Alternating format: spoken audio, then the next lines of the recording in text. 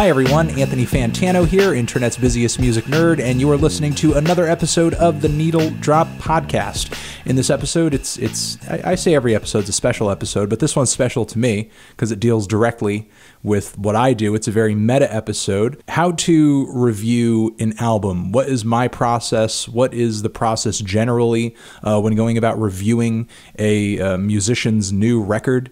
And I would like to try to address this, but I felt like doing it simply by myself wouldn't quite make sense because I feel like there are so many different approaches and viewpoints on this issue. And not to assume that I'm going to get through all of them today in this one episode. This could, in fact, be a part of an ongoing series. But I hope in this new podcast to kind of scratch the surface of that with the first of what is going to be my two guests in this episode. Zoe Camp is an up-and-coming music writer who has written for a myriad of different publications, including The Fader and Pitchfork and, God, I'm forgetting all of them. I think, yeah, Spin, Tiny Mixtapes, whomever will have me. I'll just do that. So, and I've caught a lot of Zoe's writing, and I enjoy what she writes. I enjoy her perspectives on things, and I figured not only would she be able to give a good perspective on the process of how to go about creating an album review, but being a younger reviewer, I feel like you would probably be able to give some more relatable perspectives to my relatively young audience who kind of have questions about how exactly do you kind of start out with doing what you do. So, having said all that, thanks for coming on and talking with me about all this stuff. Hey, thanks for having me. I mean, I was watching your show back in 2010, so I was one of the people who are probably listening to this right now. So it's really cool to come full circle, and I'm just really humbled to be here. No problem. And that humbles me as well to sort of think that people have been watching me and listening to me for that long. But I think at the end of this year, it will be 10 years of the Needle Drop in some way, shape, or form, because it started out as a podcast. So it's kind of 10 years old at this point, which is kind of weird to think. Because I'm yet to really kind of give myself a moment to breathe and think about how all of it happened. But to just kind of get right into the conversation, let's say you are at the top of your very ritzy Brooklyn high-rise apartment. You're sipping a you're sipping a Merlot. You're eating a panini. Maybe you're reading something really deep, something really profound, and then on the ledge comes down a carrier pigeon with a message, and you take that message off the carrier pigeon. It's a note. It's a hand scrawled note from Ryan Schreiber. It is it's an assignment. You have to cover the brand new Flaming Lips album that just dropped out of the blue. The deadline is at the end of the week or something. So you've got to get to work on it. You've got to get started right away. And also attached to the carrier pigeon is a USB of the album. So you've got it all right there. So you've got to get to work. What is step one of the process? How exactly do you begin? Is it just plain listening to the record? Do you do some research? Are you lighting some candles? Like, what is the start? What is step one of your process? What I usually do first whenever I get an album, if it's by an artist that I'm not familiar with, you want to do a deep dig and find out as much as you can about them and look over their discography. That's why Discogs is like a music writer's best friend, because it helps you get a better idea of like their entire discography as a whole.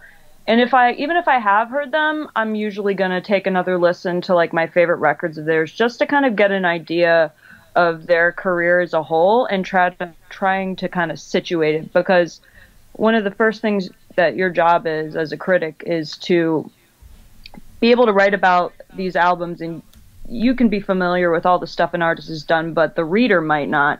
So you're kind of trying to kind of give exposition in a way, kind of like that dude always in all those anime fights. In any anime, there's always some guy giving all the exposition about like, this is their superpower, da da da da. So yeah, got it. Yeah, explaining what's going on before it's about to happen or something. Yeah, pretty much. So I do that a lot have to kind of figure that out myself before I get started. But then, so that's even before you start listening to it, you'd say.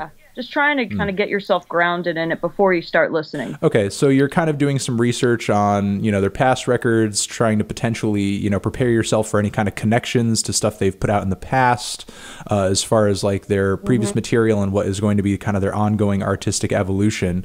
What's going through your mind? And, before I ask this question, that's very similar for me as well. I will say, though, I do kind of do a lot of things on top of each other. I may be listening to the new record while simultaneously doing that sort of research and looking back into their older stuff and, going on websites like Discogs. I go on Rate Your Music or Wikipedia or something like that. Those are sort of my resources as well. But once you actually put the record on, sort of what's your mindset?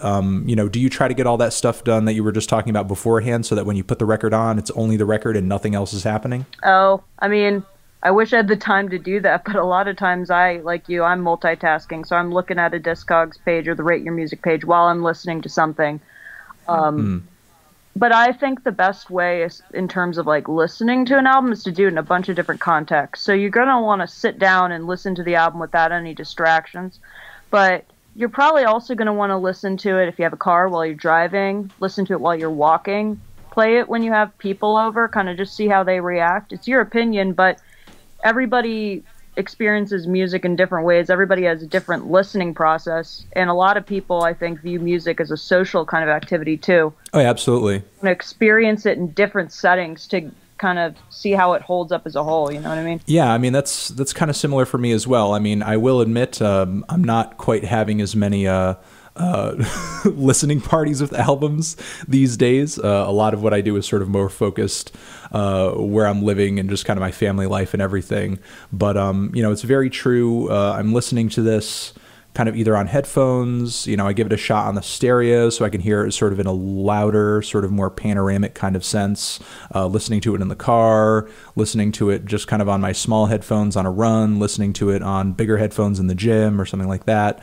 Hitting up other people who I may not have listened to the record with personally, but I know have heard the record or I know are into the record. And I'm just like, what did you think about this? Did you give a listen to this? And that's especially the case if it's kind of like a high profile album, if it's sort of something that is a little bit more of a personal favorite of mine, I feel a little bit more comfortable kind of taking just sort of a bit of a solo venture on it as far as like what my personal experience is. But, you do kind of want to check in with other people, especially if it's like a record a lot of people are listening to, just kind of be like, what did you think of this track? Or am I like sort of off base when I say that, like, God, this song is awful. It just like hit me really bad. It just like hit me in this really raw, ugly way. But then, maybe once you get an opinion from another person who I guess whose perspective you trust, it could kind of change the way that you feel about it, which, I would like to say isn't necessarily a bad thing as a critic. I guess it's just important that you be conscious of when that happens and be conscious of who you're letting in. I mean, before I put out a review, and I'm sure you are as well, I'm careful not to read any reviews, but there are certainly people who I trust personally who I will ask for what their thoughts on a particular record are before I say what I think about it, just to kind of make sure that what I'm saying is making sense. Oh, definitely. And to be clear here, when I'm also talking about like having listening parties, I don't mean if you are lucky enough to get like, an album promo, that's really for your ears only. But sometimes like if an album just comes out, like you said, a big one, I'll like listen to it. Like if I happen to be visiting home for the weekend, play it for my parents, because my dad, he was a music critic in his college days at Ohio State. And, he's one of the people I respect the most when it comes to music. So sometimes I do that, but at the same time, you're right when you say don't read other reviews. You kind of need to do it on your own, because otherwise, if we're all like writing criticism relative to what other people are generally thinking, then it's kind of just becomes an echo chamber and it's pointless. Yeah. To sort of ask a slightly personal question off of what you just said, does your father keep up with a lot of contemporary stuff as well? Are you able to kind of bounce ideas off of him and he's like, oh, I think A, B, or C? Oh, 100%.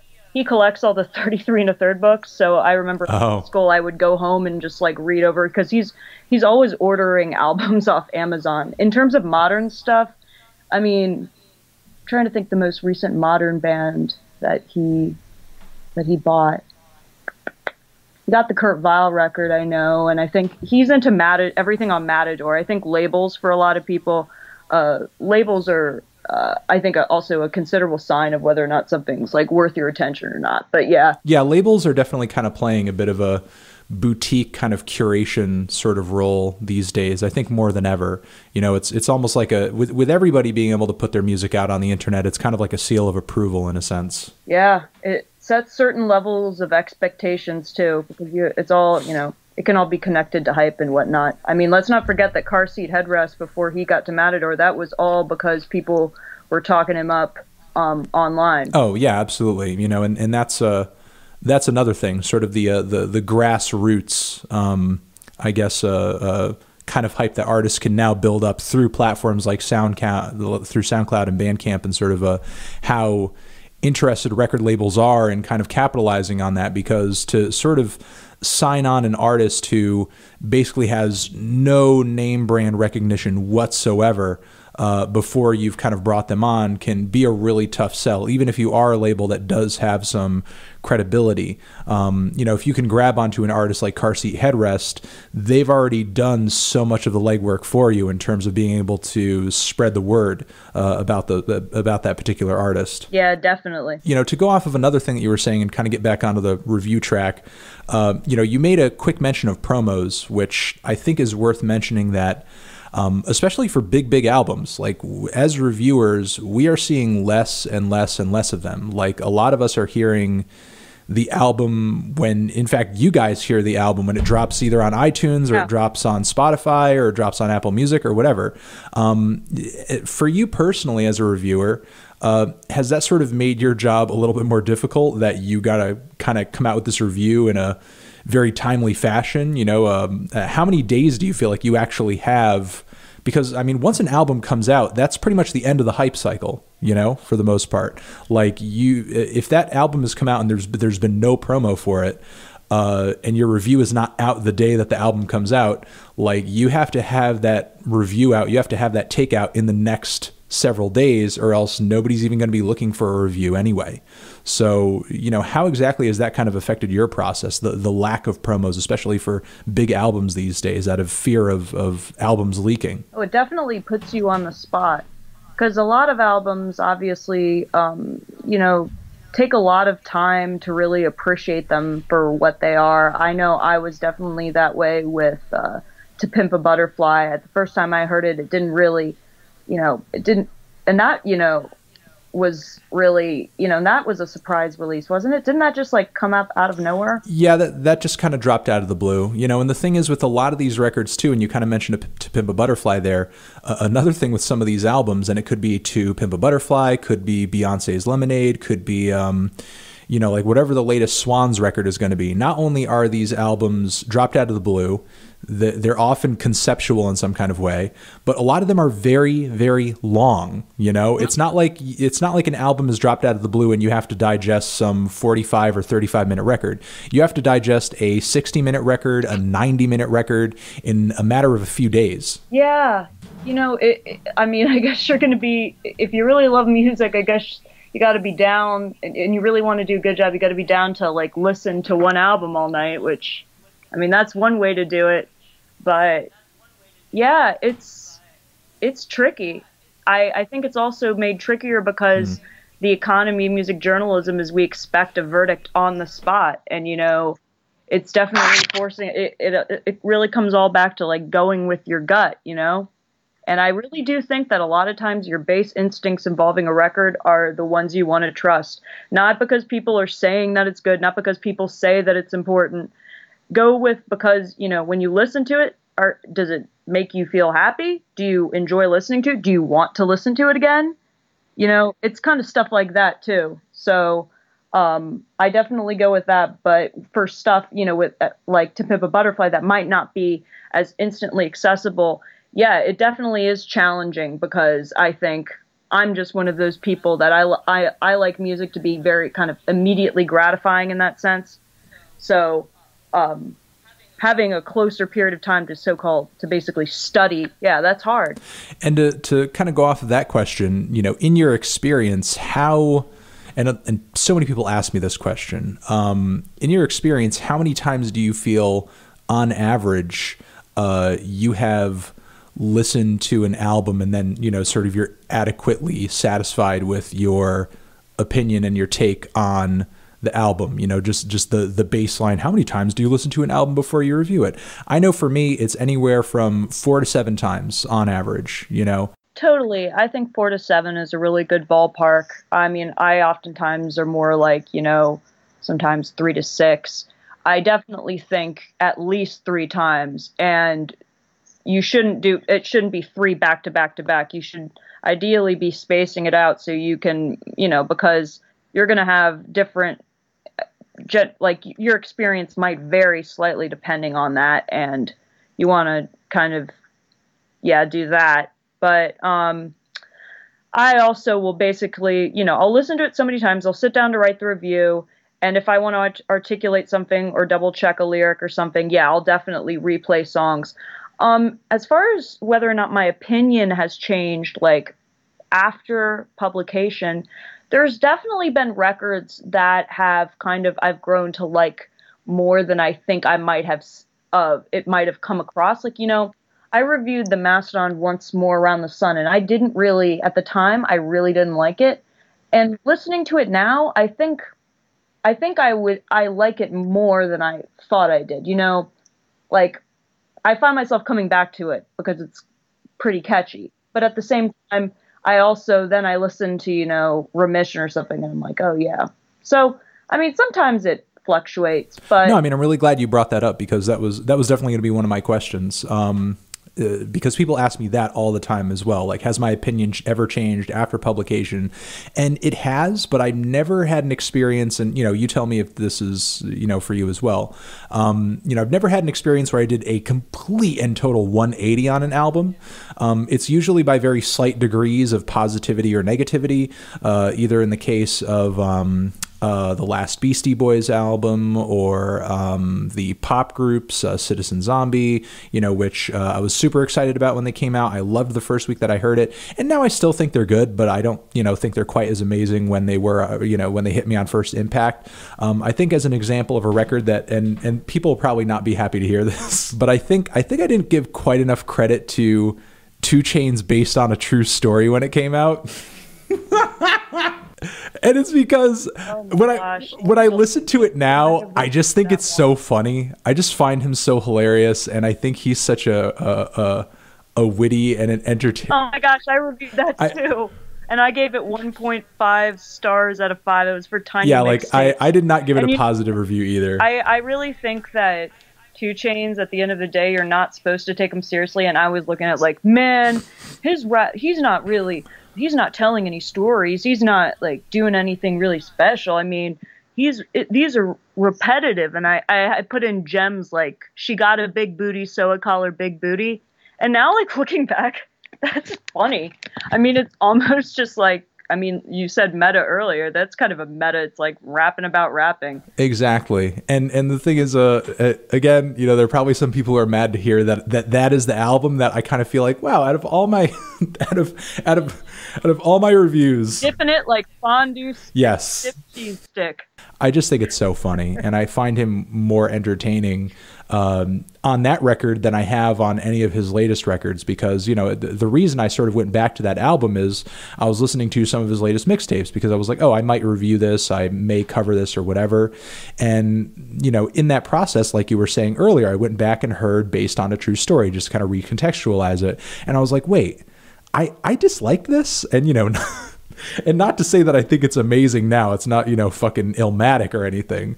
But, you know, it is a very funny, entertaining album, which, like you were saying, I think a lot of people going into that record, because maybe he was a new artist, because he sort of had that that Kanye endorsement, maybe went into the album expecting something a little bit more serious than they actually got, which maybe leads us to another good question about this podcast topic, and that is, you know, where do expectations lie for you in terms of importance when you're going into an album? Can expectations ruin an album for you? Do you do your best to try to get rid of any and all expectations when you go into a record, or are expectations perfectly okay? Expectations are perfectly okay, I think, insofar as if you know that an artist is capable of reaching a 9 or a 10, I think that you can kind of hold them to that standard. But also, I do believe that, you know, as a band gets on in age, like, I'm trying to think, like, I feel like judging a Who album that came out this year by the standards of, you know, an album like Tommy or Who's Next would be completely unfair. I mean, for one, because it has completely different members, and that's like apples to oranges in terms of personnel. That's just not fair. But two, I think that, you know, sometimes some artists peak super early, and sometimes, you know, it's a matter of fact that everything they put out after a certain point isn't that good. And maybe one of the reasons that you come to that opinion is because everything before it was so great. And, you know, we tend to do that a lot, I think, with also bands like Weezer and stuff, or, you know, bands that have like so many works of genius, and then also they put out so many bad albums that you start to think that an album that is slightly less bad is somehow deemed awesome.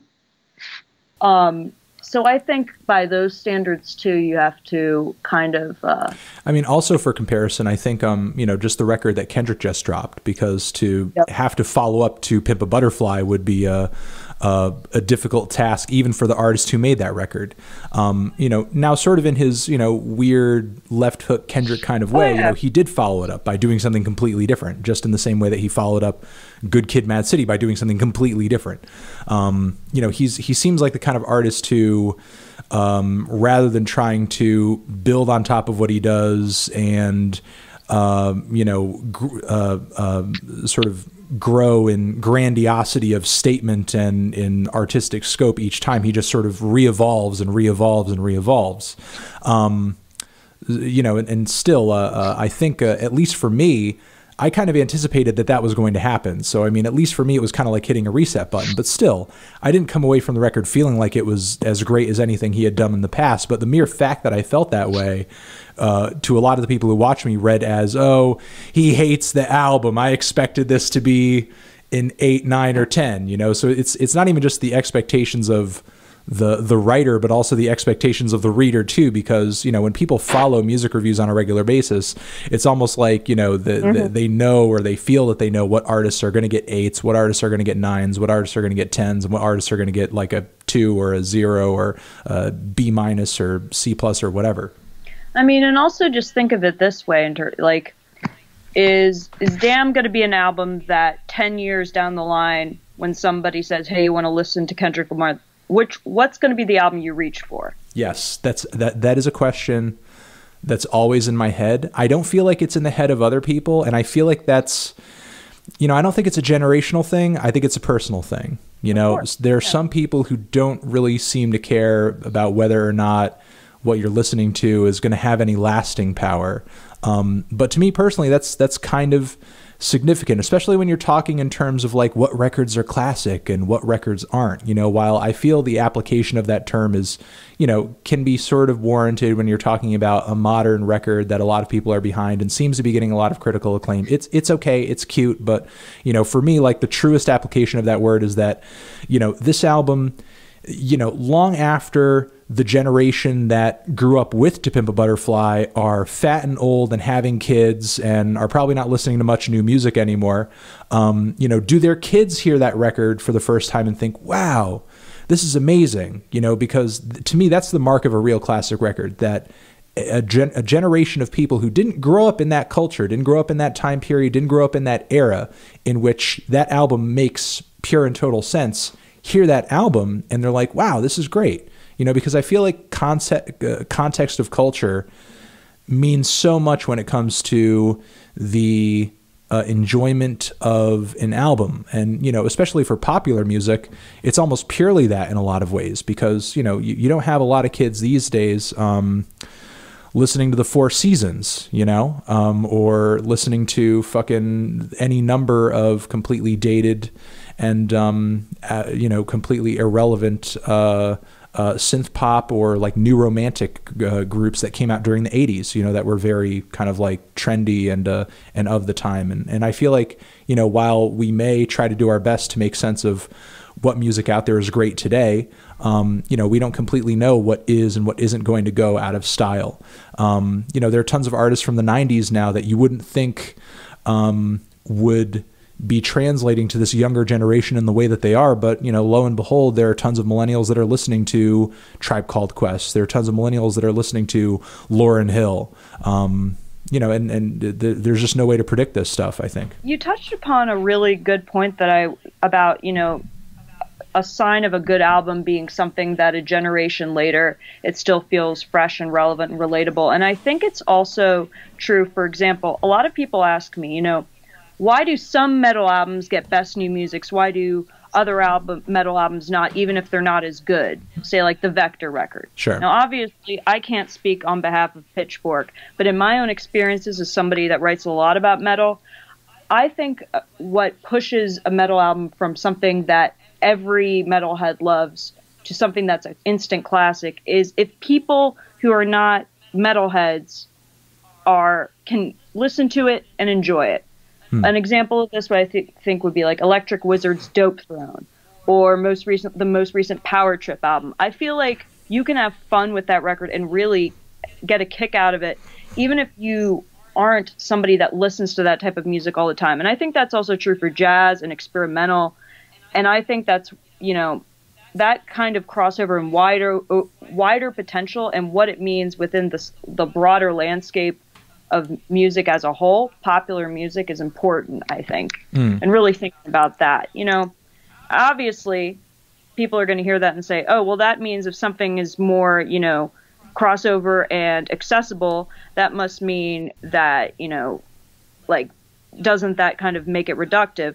And I don't think that's true. I think it's more about impact and force. You know, like, I think that Oneatrix Point Never, all of his stuff, he's like consistently great because you can listen to that and have not heard a single like IDM record in your life, and you can still, it's something you'll think about later, you know? It sticks with you. It's unique. Yeah, you don't necessarily need to take a master class in IDM or experimental electronic music to sort of appreciate what's going on Replica, for example. Yeah, and a lot of, I think, other stuff, although, you know, a lot of records sometimes I think, like, if it's too esoteric, and then, you know, it can be great for you by your own standards. And that's, as a music critic, you know, one of the great things about criticism these days is that thanks to YouTube and thanks to, like, you know, the fact that people can just kind of run their own blogs and do their own shit, is that you can kind of suit your stuff to your own audience. One of the greatest burdens, I think, of being a critic for, you know, mainstream sites is that your audience includes some people listen to nothing but metal. Some people listen to no metal, but lots of jazz. Some people listen to Billboard Hot 100 and nothing else. And you have to make sure that everybody, regardless of where they're coming from, can understand what you're talking about and kind of get an impression of what the album sounds like and if it's good or not. And I feel like as a critic, there's more pressure to have heard more as far as different genres and styles these days, because the listener is hearing more too, because the internet just gives you so much easy access to so many different sounds. Because over the past 10 years or so, we've seen so many cultural barriers break down, and thanks to the internet. And now it's easier for people who didn't grow up listening to hip hop get into hip hop. It's easier for people who didn't grow up listening to black metal get into black metal. Previously, these very insular musical cultures have just been totally ripped wide open for everybody to observe and critique and comment on and listen to and learn about with the same kind of depth and breadth that somebody who sort of grew up with that sound or grew up with that culture did. And, I not that I expect you to have a comment on this, but this is just kind of a thought at the top of my head. But I do think that has caused sort of a weird bit of tension or bitterness between, I guess you could say, you know, old school people and new school people. And I feel like that also kind of contributes to, in a way, that sort of niche entertainment sphere that you're talking about in terms of, specifically the metal community. And it happens everywhere, where you have these publications and reviewers who only review one style, and then you kind of as an outsider who is more concerned with like, how does this fit into the grander scheme of music? You sort of see some releases being congratulated or celebrated when, like, in the grander scheme of things, does this really matter? I think that tension also can, that tension can be frustrating, because I think that niche sites, so to speak, play just as important a role. Because if you're really hardcore into music, like when I want to know about, some like blackcore album or a grindcore album, Rate Your Music, I think is actually a really good source for finding out general opinions and like getting it. It can be heavy on the jargon, but if you know the jargon for like any different genre, if you want to get technical, that's a great place. And those places definitely really have an important role in the overall landscape of music writing. And I think that there's nothing really wrong with that. I think that there's different lanes, and it's important that I think each lane be able to kind of still maintain its own identity. And I definitely think that while it's great that critics are, a lot of websites are covering a more wide variety of music, that still, that doesn't mean that having conversations within restricting it to one genre or style are somehow obsolete or less important because they're not looking at the big picture. It's just different. It's an issue of optics, really, and like what prism you decide to view the album in. Are you viewing it within the prism of its genre, of the artist, or do you really want to think about it in terms of the grand scheme? And I think your mileage may vary according to that, and a review can be all of the above, as long as it at the end of the day tackles one of them. That's important. No, I absolutely agree. And the thing is, there are loads of artists who I enjoy that, I've given very positive reviews to, who, really kind of only appeal to a niche at the end of the day. The niche is not necessarily a bad thing, because that can sort of be a bit of a petri dish for interesting ideas to sort of blossom out of that wouldn't have blossomed at any other place. Moving on from there, going into a record, do you feel like you have any kind of general criteria that you look for or listen to in an album, or are you really kind of resetting every time you hear a new album, or resetting every time you hear a different artist? Is it are there pieces of criteria that apply to every record you hear, or is it really on an artist by artist basis, or is it more on an album by album basis? No, there's generally, regardless, or even a genre basis. Regardless of genre, there are certain characteristics I always, whenever I'm taking notes on something as I'm listening to it, which I don't always do. Sometimes that kind of all comes together as I am writing it after listening to it, but notes are oftentimes useful for organizational purposes. But, categories like how are the songs arranged? How are the musicians, regardless of what they're playing, can they play competently? Do the beats sound good? Regardless if the drums are synthetic or if the drums are live.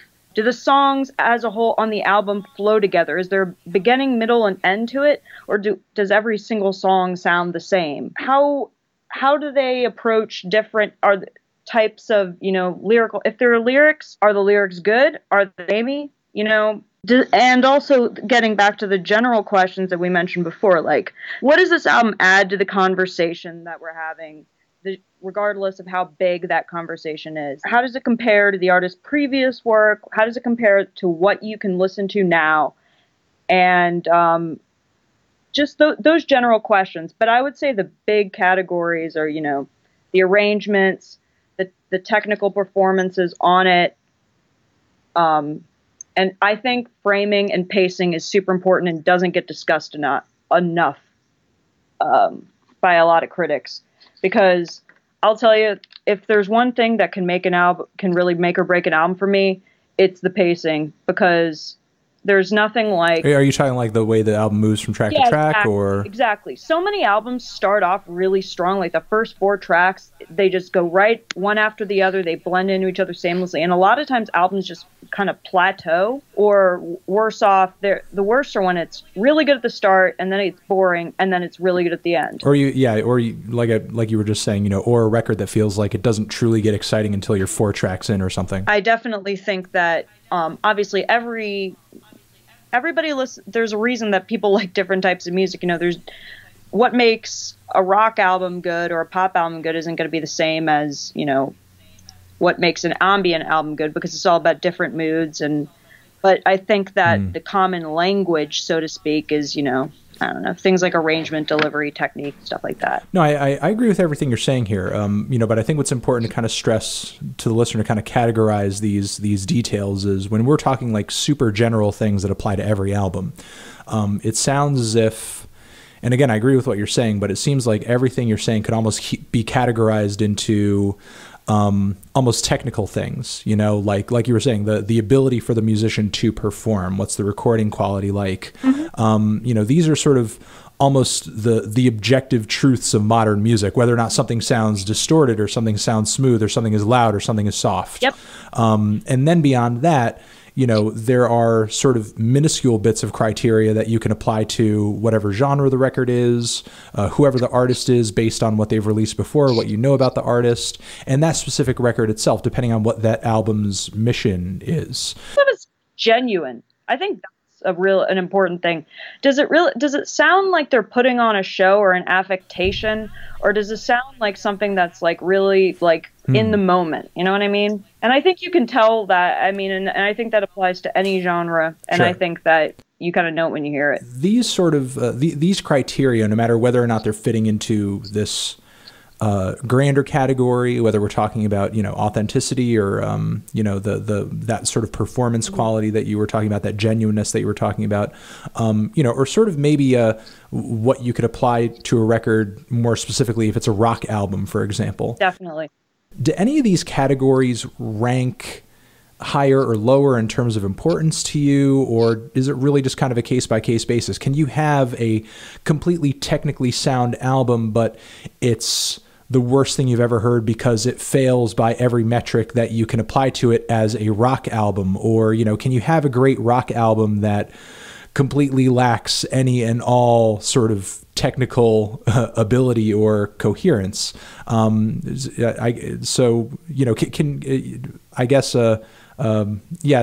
these different sort of types of criteria, do they rank in different ways of importance to you, I guess?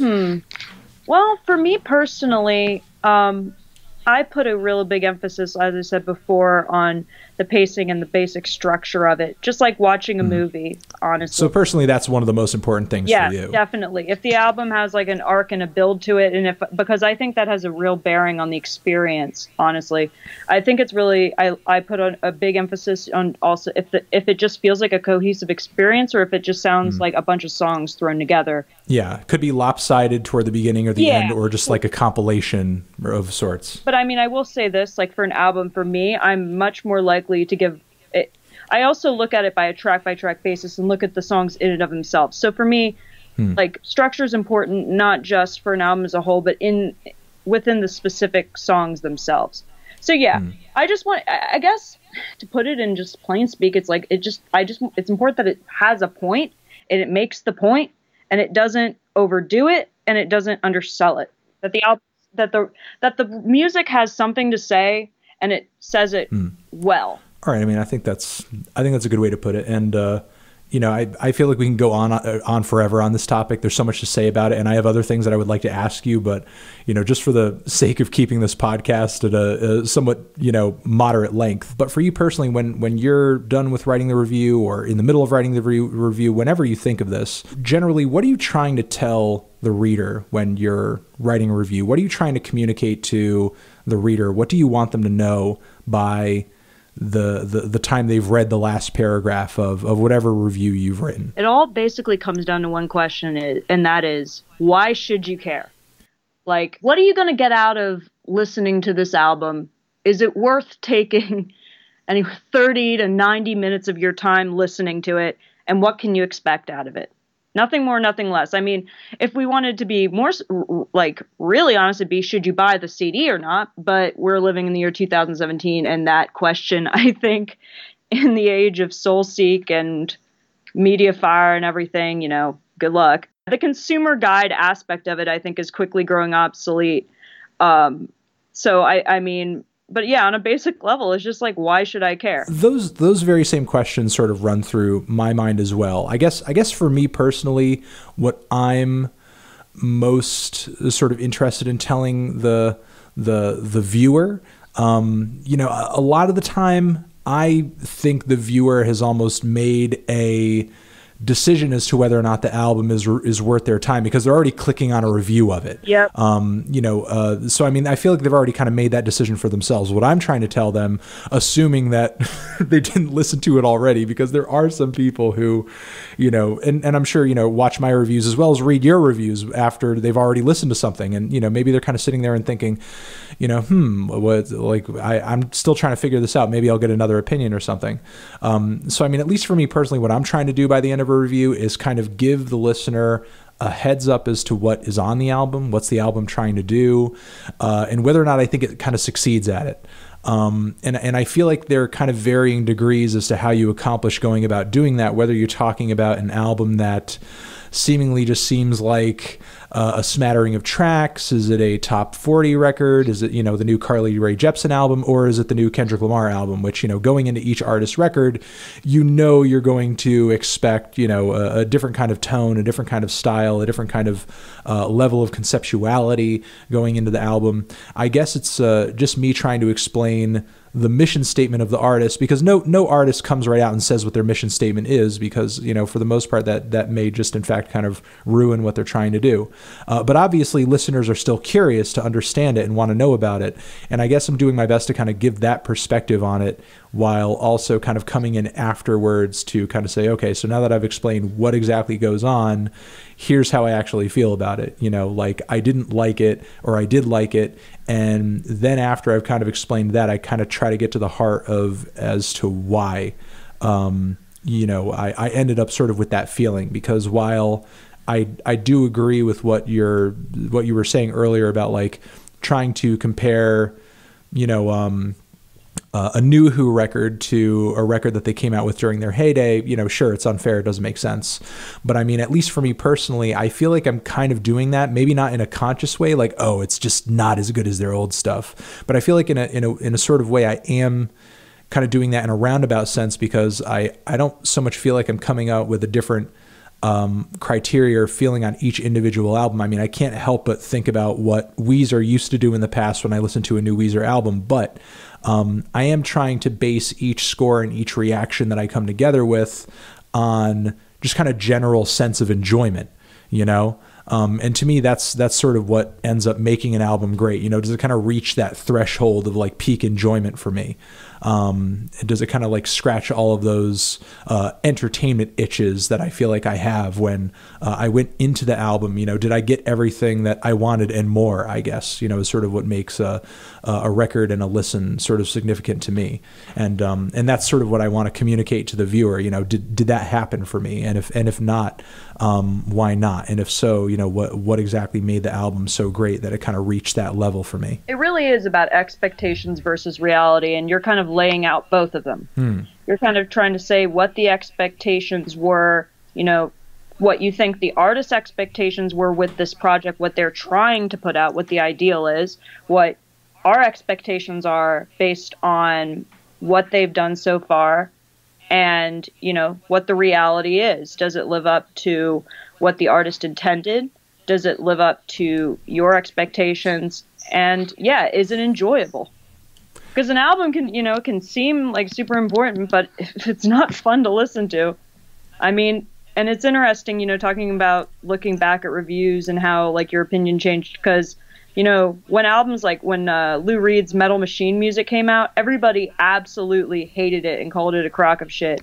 And now people think of it as like one of the most important albums in noise. Sure. So, you know, it's fluid, and criticism doesn't exist in a vacuum, and it's malleable and it's imperfect, but I think people like you and me, we do our best. All right, I want to thank you for coming on and talking with me about all this stuff. I mean, you've been fantastic giving your opinion, and hopefully we've kind of given people a better ideas to, I don't know, how to go into the idea of music criticism. Again, I feel like we've barely scratched the surface, but I feel like we talked about some pretty big topics here. Yeah, I mean, thanks for having me on. I wish I was a little bit more coherent, but it's the end of the week. I will leave a link to Zoe's Twitter page down there, which, I mean, you can catch her posting a lot of her reviews over there, but also, you know, some of her hilarious tweets, which I'm a really huge fan of, which she posts all the time. Well, definitely, I post most of my stuff on Twitter. Most of it is just about the band Muse, who are terrible.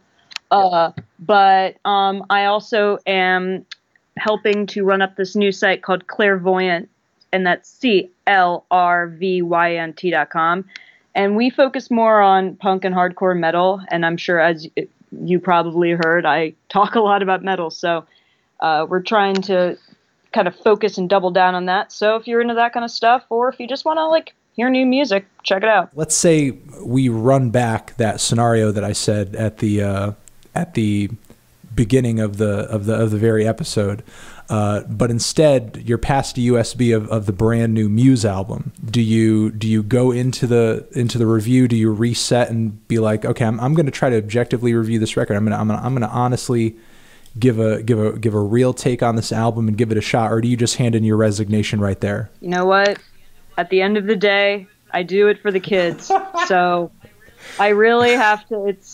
I'll lay it down because, and I have to. And I guess, you know, you made an on-air admission, so I'll make an on-air admission that Absolution, Sing for Absolution was one of the first CDs I got in middle school. You know. So there's a bit of a personal history there. I got it. You got to do what you got to do. Yeah. Even Radiohead read it.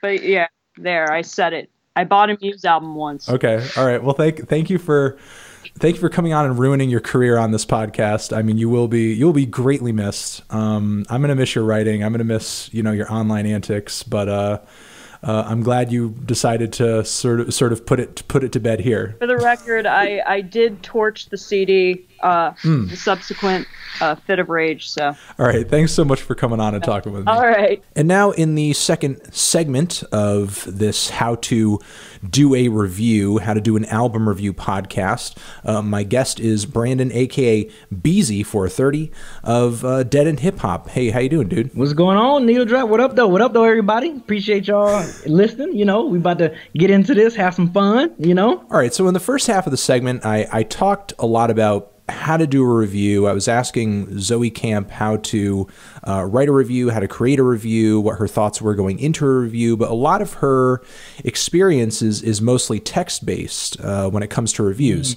You're obviously, you know, where I am sort of on the YouTube platform, but even what you guys are doing is vastly different from what I'm doing because, you know, even though I may be on camera, I'm still kind of formally writing a review and then delivering it on camera after it's 100% written.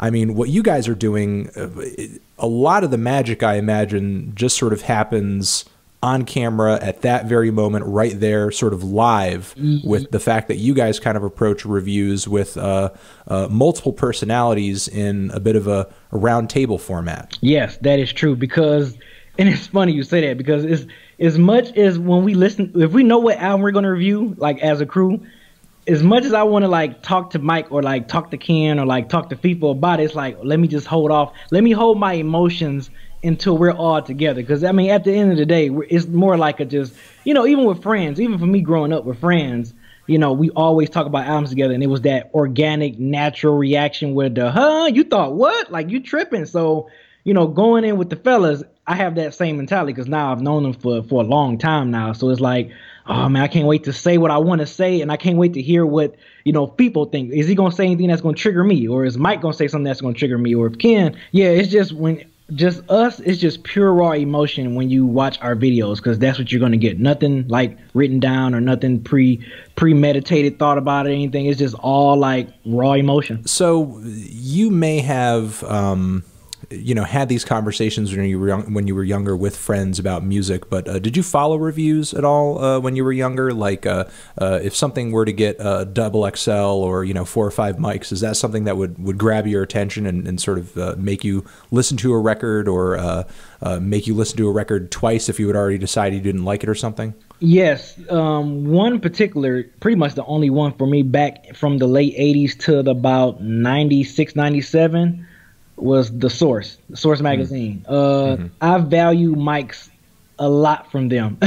Like like the back then, The Source was almost not like 100%, but it was a good, I say 60 to 70% of reasons why I would buy an album based off their rating, because I know that they were very tough in their rating. You know, because there's been plenty of albums that I love that only got 3.5 mics. But if I see an artist get 4 or 4.5, I'm buying it instantly without even hearing a single or anything. And a good 90% chance I'm gonna enjoy that album. So The Source was the only one where it was kind of like my Bible back then, where I was like, if I'm not sure, well, if my friend says this, he likes this, but I can't really go by his opinion that much because we're so different.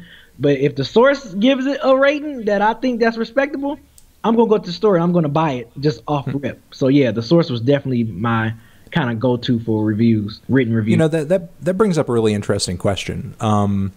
You know, do you see yourself as a tough critic, or if not, who in Dead End Hip Hop do you see as the toughest critic? And is being a tough critic important? Yeah, to answer the second question first, yes, I think being a tough critic is important because, you know, sometimes you have to humble these artists, or just humble, and I hate to say this, but humble the fan base sometimes. Like, if stuff is whack, or, you know, is it not good, you're going to have to call it out. You're going to just say what it is. And then plus it's our opinion. I'm pretty sure you get this same flack as well. But yeah, it's like if you calling something that's whack, that's you calling it whack. Regardless if I disagree with you or not, but I'm going to still respect your opinion. But, you know, it's okay to say that stuff is garbage or whack, or as what you would say on The Big Shine, no. Like, you have to call stuff out for what it is. You know, I don't have no issue with that.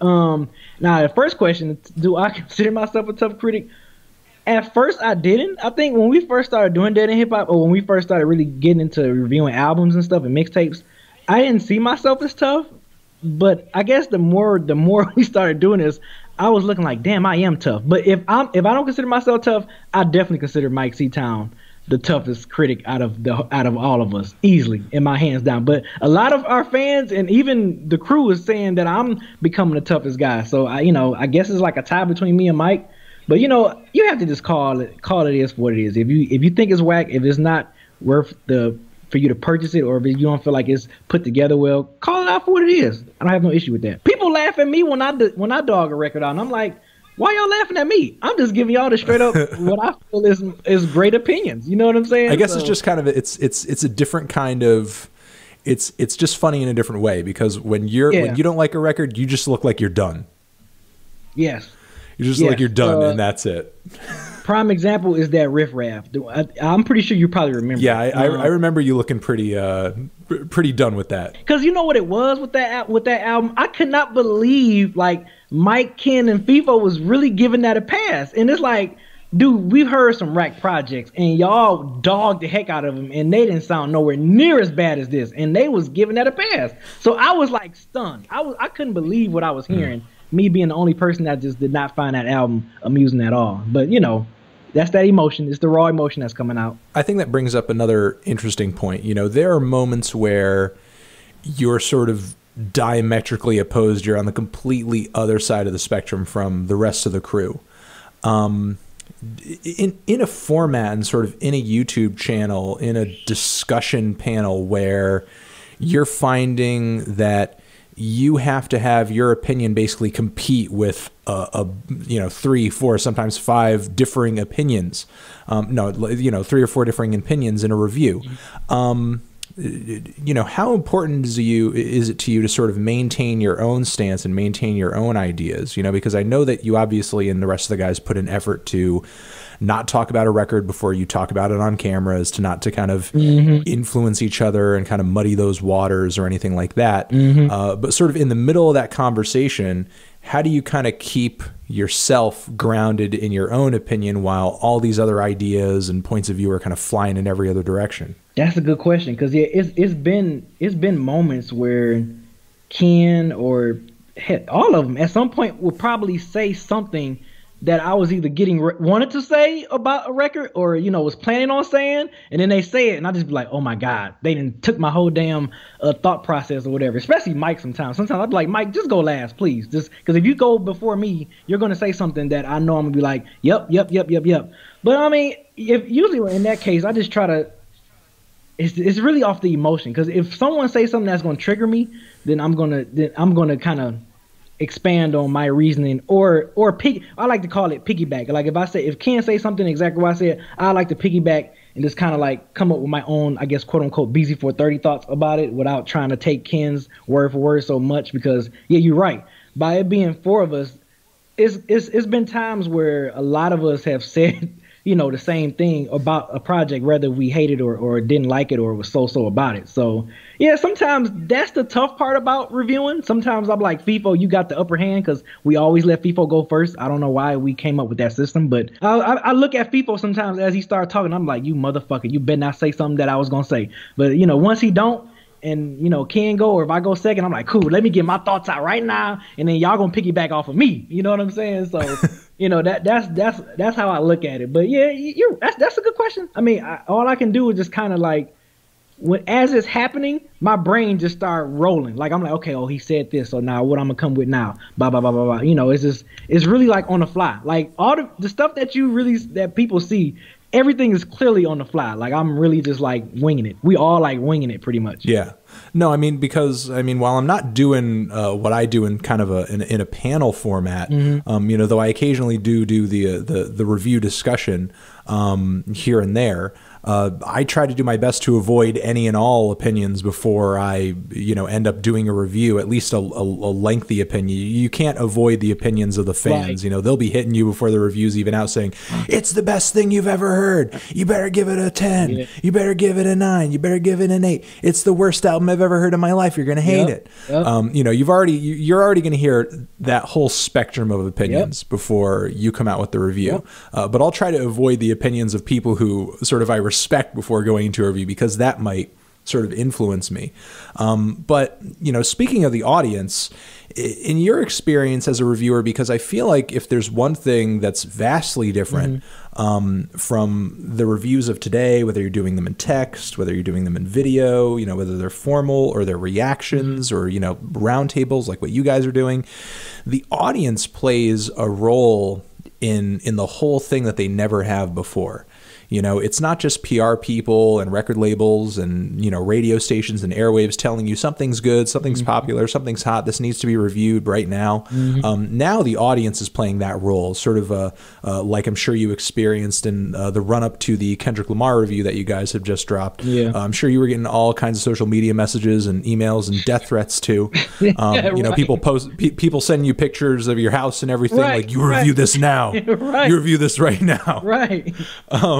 You know, the audience is playing a role that they never have before because the internet is sort of making things a two-way street. You know, you may have kind of found a way to stay solid in your opinion amongst the rest of the crew, but, you know, is it ever sort of a struggle to sort of stand your ground when hundreds or maybe even thousands collectively of people are kind of coming at you guys saying, you're wrong about this one, your opinion's wrong, I hate you guys, I'm unsubscribing? Oh, I love it. I mean, I love when people, especially if it's an album that I like dogged out, like, you know, for example, like a Big Sean album or whatever. I love when people like come at me, you know, trying to like, you know, change my brain or have me thinking differently or telling me, oh, here go one.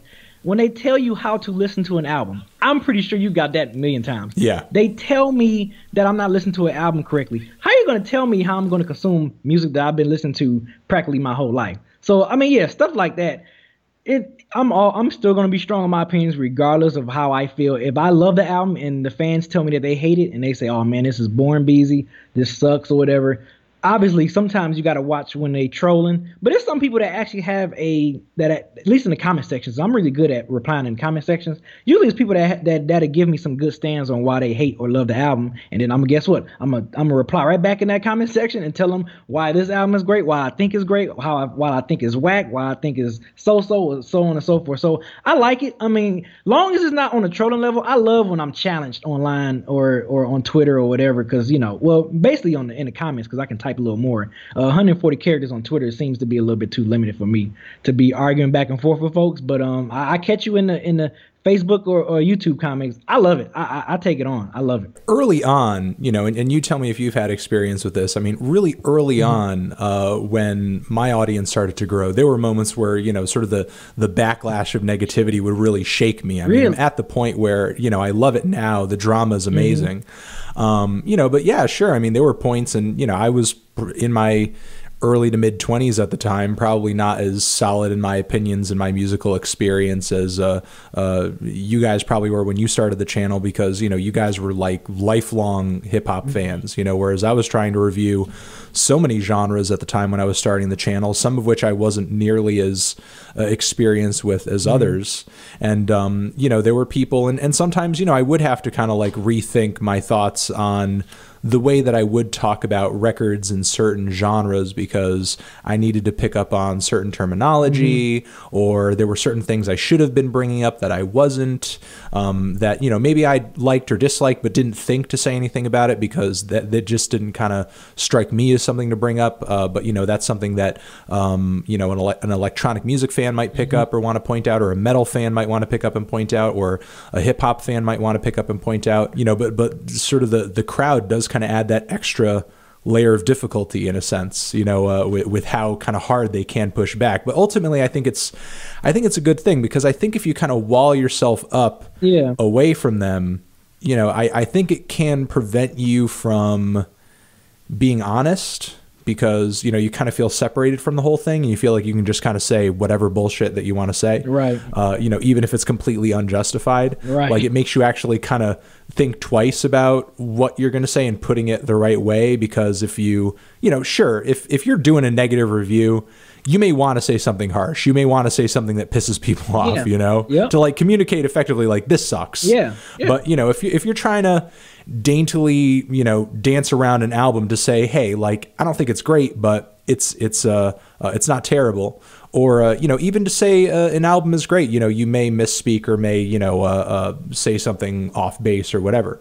I think having an audience sort of reacting to what you're doing in real time and sort of leaving you feedback, whether it's, crazy troll comments or, long-winded, well thought out and well-written comments, I think it's helpful and ultimately sort of a healthy thing for, not only what I'm doing, but kind of the music community at large. Because I think, while you guys are doing what you're doing, I'm doing what I'm doing, I think we're all kind of a part of a larger sort of communal discussion, part of music culture that's going on right now, where you do have kind of opinions flying in every direction about every new album. Right. It's like you said too, like I said, I like it because it brings on a great healthy debate. If you minus the trollers, but like people who really, dispute your opinion, I think it's great. But I think it's great for healthy conversation and healthy debate. Because I mean, I'm the same way when I watch sports shows. It's like it's certain people I watch that I know that's going to rile me up. If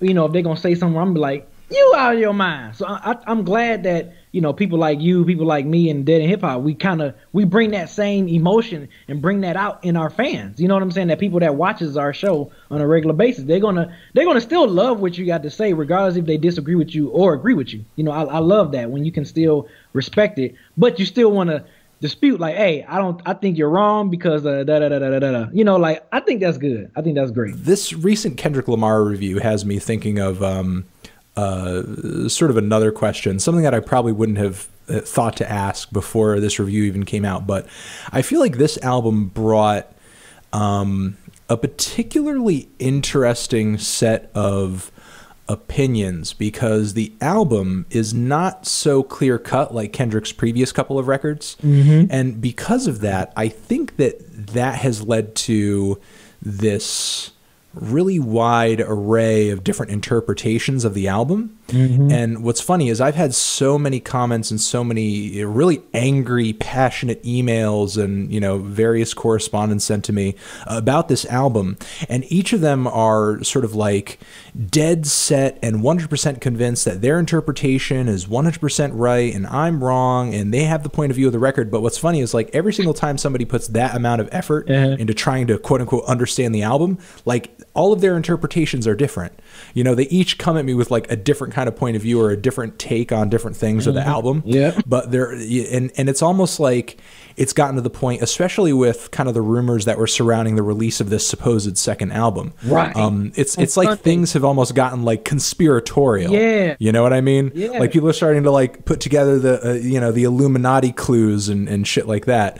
And it feels like it's just kind of gone overboard to the point where it's not even really an opinion anymore and just kind of a conspiracy theory. One thing I would say about Kendrick Lamar albums, I think he with fans, I think they put him in this box that where they're so used to him having these conceptual, well thought out projects, you know, Good Kid, Mad City to Pimp a Butterfly, you know, even Section 80 to a certain point, it was a theme, some type of a theme right there going on with that album, with the exception of Untitled Unmastered. So I think with this album, you know, especially after people listen to it, and then, you know, of course, you know what happened in the song Duckworth at the end and everything, people lost their mind. Then they started tying in with, oh, he made this album cover because this was green, and then he made this. And I don't know if you saw this bit too, where in the video of DNA, how they like, oh, look, Kendrick got a red head, a red wristband on one wrist, and then a green wristband on the other. Oh, he ain't slick. He's about to come up with another album on Sunday. Like,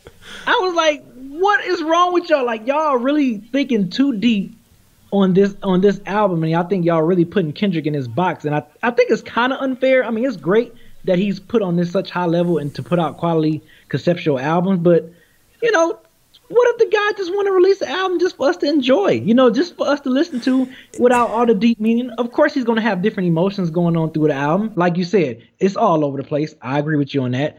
But, you know, what's wrong with just having something that you just want to pop in and just listen to and enjoy? People are thinking too deep with all these theories and these second albums and all this other crap. It's ridiculous. At least for me, it's kind of the duty of the reviewer to demystify that a little bit. And I personally would have probably done that a little bit more in my review had I maybe done it a little bit later, because so many of these theories have kind of proliferated. And, you know, while music is definitely subjective, I feel like there are some objective truths to it that you can definitely set the record straight on. Right. You know, and at least in the case of this, I mean, just to, you know, I know Damn is a different project from anything Kendrick has done before, but I feel like it's very much the same than everything he's been doing up until this point, in that he's still a very emotional, raw and honest and down to earth and straightforward guy. You know, he's telling you what he's going through. He's telling you his perspective on things.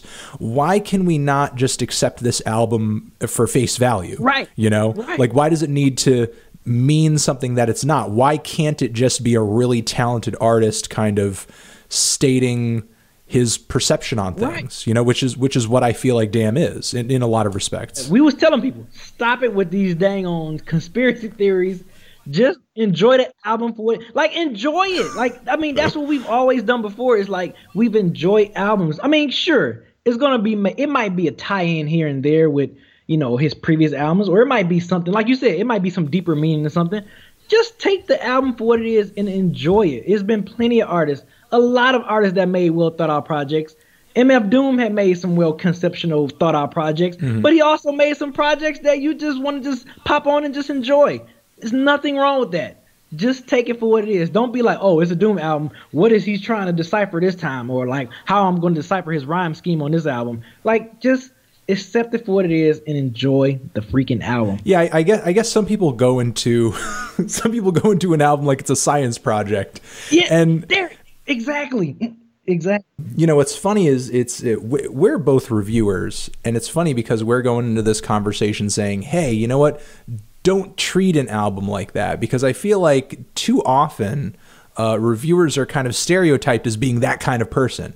You know, the person who thinks too much about the album and they take it too seriously and they can't just sit down and enjoy a record. Meanwhile, we're not sitting here talking about the conspiracy theories around Damn. We're not talking about what conspiracy theory, you know, like if you listen to this fucking track when the moon is in this phase and, you know, the constellations are in such an arrangement, then, you know, all of a sudden you're going to look into your email inbox and the second album's going to be in your email. Right. Are there ways that you try to stay grounded when doing a review so that you come through in a way that's, I guess, kind of relatable and, you know, really personable? Because if there's one thing that you guys are great at, it's just kind of coming across as just average, honest, just fans of the music and nothing more, nothing less. That's the purpose right there. That was our sole purpose when we started doing Dead End Hip Hop, because we was like, look, Dead End Hip Hop generally has been going on since we were kids, since before we was born. People have been talking about music. People have been sitting around talking about music together for decades. So it was like, you know, reason why we just want to stay grounded. Main thing, we just want to still be yourself. Still be yourself. Go into it. I'm going to still give stuff the reaction the same way I would give a reaction if I was off camera. You know what I'm saying? If we wasn't recording, if me and you and Mike was talking about some music, I'm going to still be the same guy if we was recording on the camera, is like the mini collabs we done before. Yeah, I mean, we done plenty of collabs before, so yeah, you get it. So yeah, it's just like you have to still just think about, just like I said, the natural rawness of it. Is just, I guess for me, it just comes natural because I don't think about how I'm going to react. It just happens when it happens, I guess. You know, the way you were kind of saying what you were saying about, you know, just staying raw and personal and honest, I feel like that's a quality that is so important and so integral to a lot of these video reviews that you see right now. But is that to kind of imply that the era of text reviews that kind of preceded all of this, that was dishonest, that was not honest? Not only that question, but have you ever read a review that like maybe pops up in your head that you felt like wasn't an honest review? You know what? That's a good question, because yeah, it's been reviews. This was like kind of during the decline of the source, like when I was just kind of like, okay, I'm done with them. And you know, you read certain reviews, and of course, this is when the time when labels really started putting their, you know, hands in with these magazines, with the XXLs, the Source. It was another one I'm forgetting too. But yeah, like, so when I started finding out that these labels was really kind of putting their fingers in the hands and knowing some of these writers and everything, and when I'm like, as I'm listening to the album, I'm like, man, this album is trash.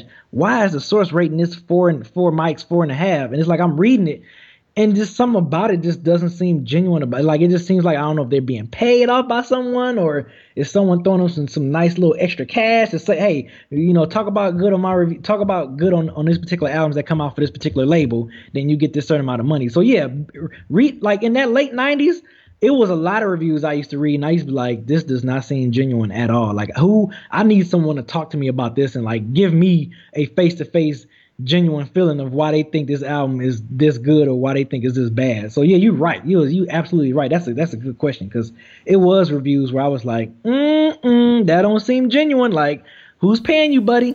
Like, for real. Yeah, I mean, I definitely feel like when I was checking out some reviews and spin, either in like when I was in high school and later on in college, when I would see some music review websites like Pitchfork, for example. I mean, I'm not talking about these publications across the board as institutions, but every once in a while I would see a review that, I don't know, while I didn't have any proof in my pocket that, you know, that was like, oh, this is totally, you know, this person's been paid, or this is a lie, or da-da-da-da-da, you know, it did kind of feel like there was a bit of an agenda going on, or like some kind of bias that, while I have my biases and I'm sure you have your biases, you know, we kind of come out and admit them. You know what I mean?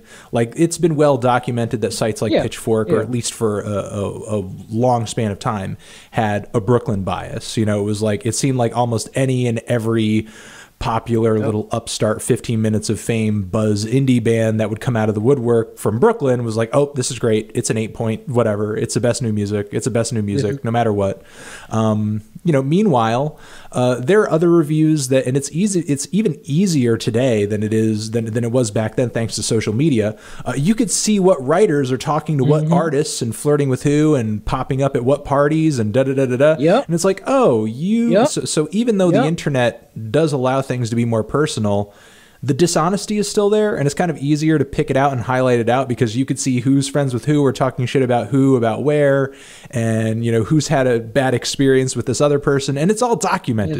So then later down the road, when the bad review or the super positive review pops up, it's like, oh, okay, makes sense now. And then also too, what you said was funny, like how we all admitted our biases, but at the same time, if that artist that we're, you know, super huge fans of, if they release some, you know, average to below average stuff, we're gonna call them out. I mean, it's not like we might have our bias, but you know, if you coming out with a whack project or a project I feel that's not up to your standards, I'm gonna call you out. I'm gonna say, look, this is beneath you.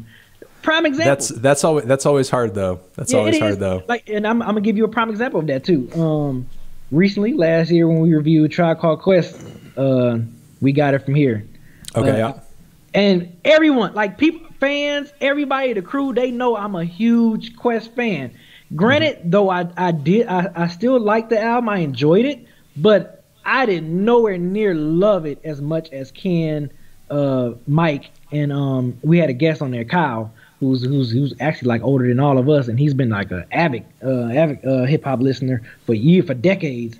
But he loved it, Mike loved it, and Ken loved it. I was like, yeah, I like it, but I mean, for me being a diehard Quest fan, I just felt like this album wasn't the it factor for me. It didn't pull me like the rest of the Tribe Called Quest albums. And I'm a huge Quest fan, so of course Mike and them was losing their freaking mind. But I'm like, look, it was a good album, but you know, I just didn't love it. You know, like you guys, they thought it was just like excellent from beginning to end. I'm like, no, they had definitely some slip ups on this album, like for sure. But yeah, like it's hard. It was tough, and like what you said, it was tough for me. Like it was really tough for me to be so critical. Same way with De La Soul. Like I didn't even like De La Soul's album, their last album that they got off of Kickstarter, that they raised a lot of money off of. I didn't even love that album, and I freaking love De La Soul. And if you watch that review again, you can tell how sad I was. Like I looked like a sad puppy because I had to like give a negative review for I had to give a negative review for one of my favorite like hip hop groups. You know what I'm saying? So I was like, yeah, I mean, let's demystify that sort of assumption that a lot of people make, because the thing is, I feel like a lot of people may see you do a negative review or see me do a negative review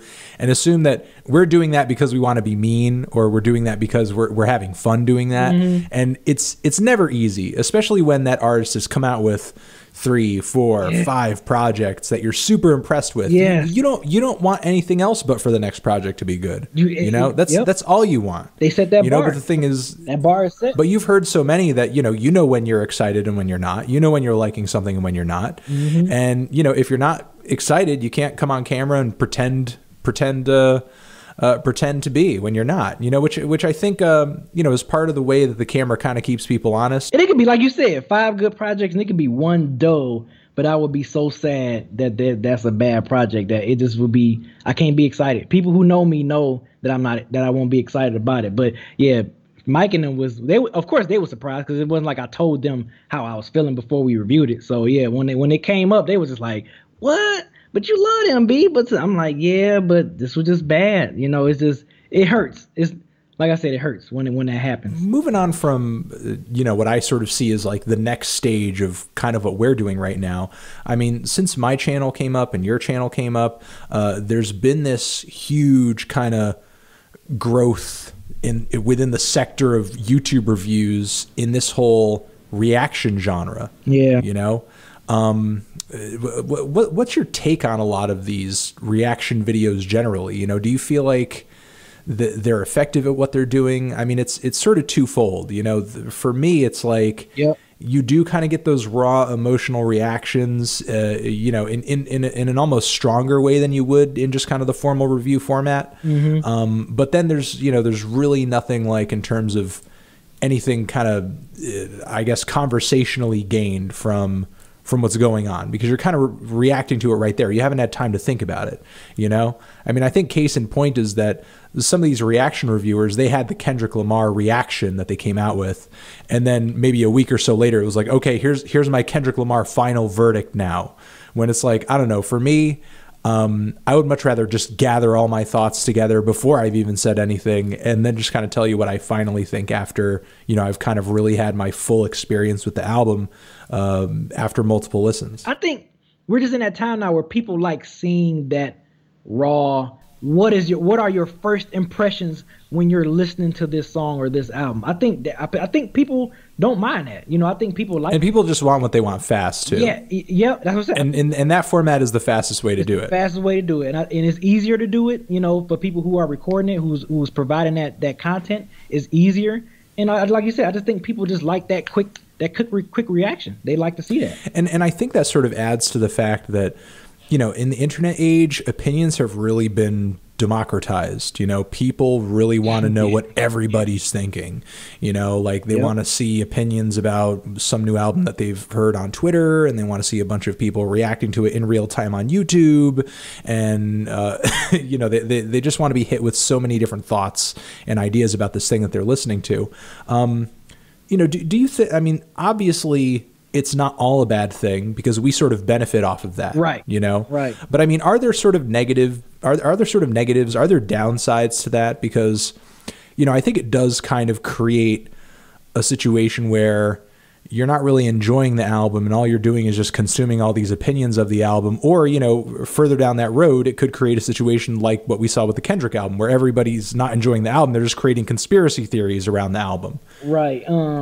Usually with that situation, I try to ignore as much of that as possible, because it's like one of those things where I'm like, okay, let me listen to the album, let me enjoy it, let me try to, or as what you would say, dissect the album on my own, because some of that stuff can cloud it. Like with you, for you example, like if you were reviewing an album before us and it's an album I know we're going to review, I'll wait till after we review it, then I'll probably be like, okay, let me check out and see what Anthony's, what Fantano saying about, what he felt about this album. Not after we got done shooting it. So it's just like I try to keep away from all that negative stuff. Not negative, but just all that bugging. But like you said, we benefit from it because people watch us. They can't wait to see it, which I think is good. I think that's cool for them to be eager to hear our opinions. Because I was that same eager kid, 6-7 years old, seeing what the store's gonna say about how many mics they're gonna give this album. So I think it's good, but when you throw in social media in there, it can get a little nerve-wracking. It's just like, because it'd be times where I just be like, okay, I'm just staying off social media. I don't need to see nothing. I don't need to hear anything. Me and you, we both got it with the Kendrick Lamar review. Any TDE review, Kanye West stuff. The list can go on as far as artists that's like, when people release stuff, they just gonna lose their mind and hit us within 2 minutes after the album dropped, so I just try to stay away from stuff like that, and I just still be thankful that they still want to watch our videos. Well, thinking about those kinds of technicalities and the thing that you're specifically focused on, and if I could just kind of ask you a hip hop question or two, since you guys are really just kind of geared and centered on that genre in your series. Are there certain criteria or sort of things you go into an album looking for or listening for specific to the hip hop genre? Because, that's just kind of the genre you guys are centered around. Yeah, definitely centered, of course, production, because everybody always be like, oh yeah, we know you're going to be specific about the production. So that MC of the voice, sometimes, voice does make a difference. If, I ain't gonna say whether me liking the MC or not, because we all know Danny Brown has a voice that's an acquired taste. So yeah, voice, I think, of course, lyrics. Kind of like, I guess this is like a weird for me that I always do. I've always kind of put the album cover into like what the artist is trying to say or talk about. And I think I said that on some of the Dead and Hip Hop videos before, where I'm like, I look at the album cover and be like, okay, so maybe this person is probably going to do this. So as I'm listening to the album, I'm kind of like trying to picture what they was trying to vividly do with the album cover. Sometimes it works for me. Like, it really works. I'm like, well, damn, the album cover, oh, that makes sense. Like, da-da-da-da-da. So that, I know it's weird, but that's just like my little only thing I always been doing since I was young. And what else? I guess in like the mixes of the beat and of the album itself, like, does it sound clear? Is it meant to sound muddy? Is it meant to sound a certain way? So stuff like that is what I pretty much what I get into. I guess like the basic stuff. Is it hard to kind of hold true to these criteria, or at least kind of hold the same standards for them that maybe you used to when you would listen to music when you're younger, with artists out there like Danny Brown and Tyler the Creator or Death Grips or Young Thug, artists who are really unorthodox in their approach to all these things, who, I mean, you know, they're making either, I guess you could say, good music or music that at least appeases their fans, but the way that they approach things like production or, you know, the vocal approach, you know, it isn't, you couldn't call it good by traditional standards, I guess. Right. Yeah, that's kind of true, because I think going in, just for example, I'll give you an example. Like when we reviewed Migos album, like I wasn't going into that review the same way I was going into, like, let's say a Rock Marciano or a Kai review. Sure. You know what I'm saying? Because I know those guys are completely different. You know, Migos is completely different from Kai as far as sound, the way they rap, everything. So, you know, yeah, certain artists, I kind of go into it differently. I'm not going to go into Migos, a Gucci Mane album like I am a Skyzoo, you know, someone that's really thought out type of artist, you know, Killer Mike, you know, LP. Like, I'm gonna go into it differently. So I'm gonna go into it as like someone like Migos, who I've heard, or Future. I'm going into it like, okay, if I'm in a strip club, will I enjoy listening to this music while I'm in a strip club? Probably so. Like, you know, so I guess from that standpoint, from that scale, then I'm going to say, yeah, you know, Migos is okay with me. I probably might not listen to that album on a regular basis or probably ever again until I go into a strip club or something like that. Then, yeah, the same way I would do an MF Doom album. I'm not going to judge it that same way. So in a way, everything kind of has its time, its place, its context, or whatever, you know, its moment that it fits in. Yeah, and even if it does fit, even I can probably like it or still dog it out, but I'ma still understand, like, okay, I know what this music is for.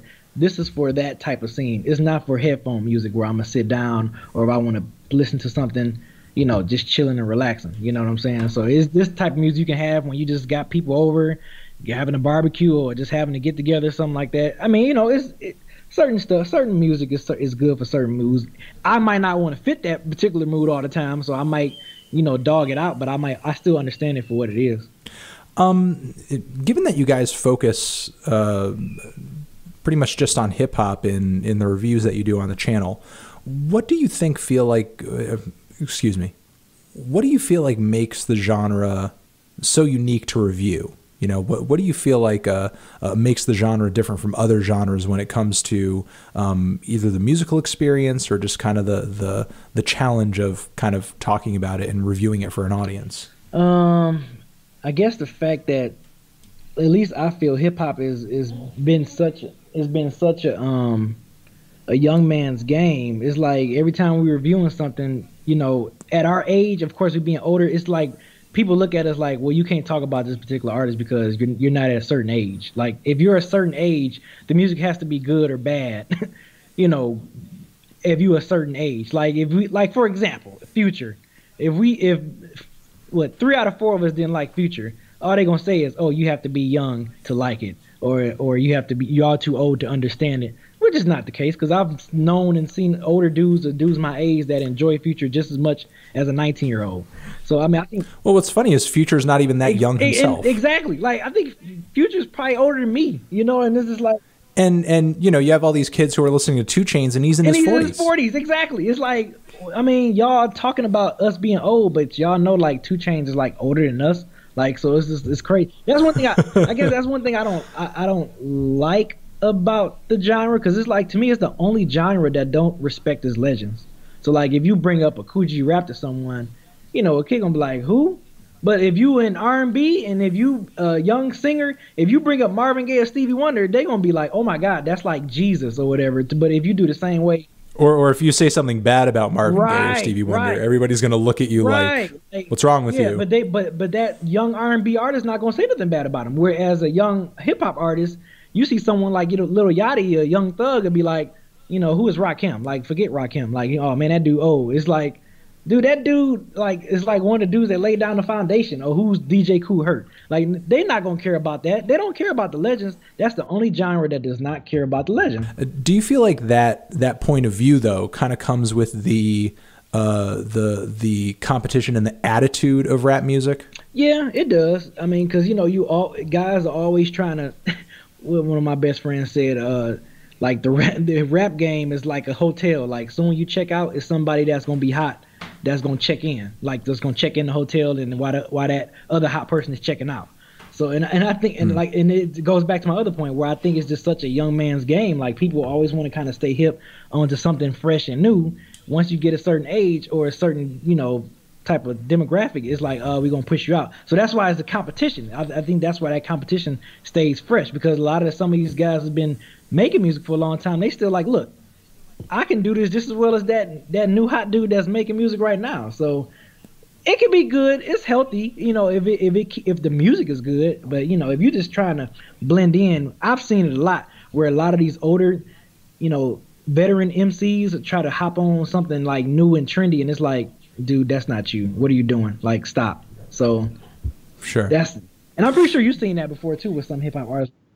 Oh my God, like, why are you hopping on that wave? You say it's a young man's game, but do you feel like that's changing though?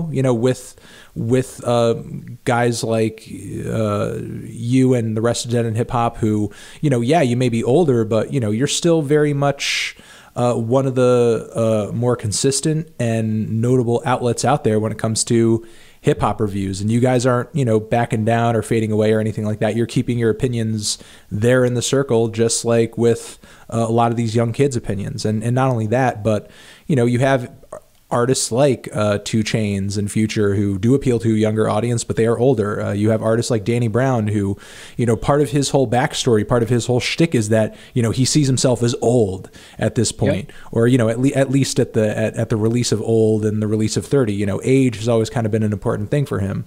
Kanye West, who is, starting to push for you. It seems like it's not as much a young man's game as it used to be. No, it's not. It's not because. But you know what I think it is too sometimes? I think, and I tease my younger fan base, about this all the time. Like, they always get on me, Ken, or Mike for like trying to quote unquote hang on to some of the legends, like, hang on to the Coogee Raps. Oh, y'all still hanging on to, the Redmans. Y'all still hanging on to Raekwon. It's like, some of these younger cats are starting to do that with Lil Wayne, because like as they see Lil Wayne getting older, like you said, Lil Wayne, Kanye West, these guys are getting older. They may not be as or putting out as masterpieces of albums that they did in their earlier career, but the younger generation is still hanging on to these Lil Waynes and the Kanye Wests and all them, and it's like a full circle for me. I look at it as like it's like full circle. But yeah, to answer your question, I do think it's kind of getting out of that, because you look at Kendrick Lamar, he's 30 now. Drake, I think Drake is 30 or 31, and I think long as that core fan base is still with you, regardless of your age, I think we're kind of still seeing like kind of a little bit, because you still got a lot of young dudes that still in the game, like Lil Yachty. He's like clearly like what 20 years old. Uzi. So you got a few of them, but I don't think it's shifting. I don't think it's going to be like, oh yeah, 35, 40 is cool, but I do think that you still got that older group of guys that still kind of got their clear fan base. Because I can see Kendrick still doing this to 35, 35, almost 40. And if he's still putting out quality albums, we're still going to eat it up regardless of his age. I think the young people will too, not as if it's a new wave that's coming up. Final question before I close things up. How important is sort of the history of the genre that you're talking about when going into a review? Do you feel like, you guys kind of have that on lock? Do you feel like that's something that is lacking in other reviews or with other reviewers? Let me know what you think. Yeah, I think history is definitely important, because sometimes history can give a new fan some sort of like a background. Like if they want to do I call this the background check of hip hop. If you want to kind of do a background check, I think when we're reviewing, especially like older artists that's been in the game for 20 some plus years, we always like to talk about, hey, look, this person did this. He worked with this. If you thought the artist that you like today, go back and listen to where he got this, or create this sound, or got inspired by this particular sound, or this particular, style of rap, or a style of trap, trap rap, or southern rap, or whatever. So I think history is definitely important, especially dealing with the genre of hip hop, because like I said before, I think it's the only genre where they don't respect the legends or give notice to the legends. You know what I'm saying? Like any other genre does. So I think history is definitely important, man. When you go, and especially it just gives a background of that artist. Because for people like me and you, when we're talking about these artists, I think it's great that we give them a background of some sort of a small history of when this artist got started, where can you check out their stuff at, how they established their style, and where they probably got inspired by or influenced by a style. So history is very important, man, in my opinion, especially when it comes to hip hop culture. And important to bring up in a review too. You're saying. Yep, and it's important to bring up in a review. Yeah, like I said, we talked about Coogee Rap, we talked about Scarface, and we went through the history on them. You know what I'm saying? It's just like you have to know why we are reviewing this artist and why we put him on such a high standard in the first place. You know, it's like this guy laid down a certain foundation for, you know, whatever coast, West Coast, East Coast, down south.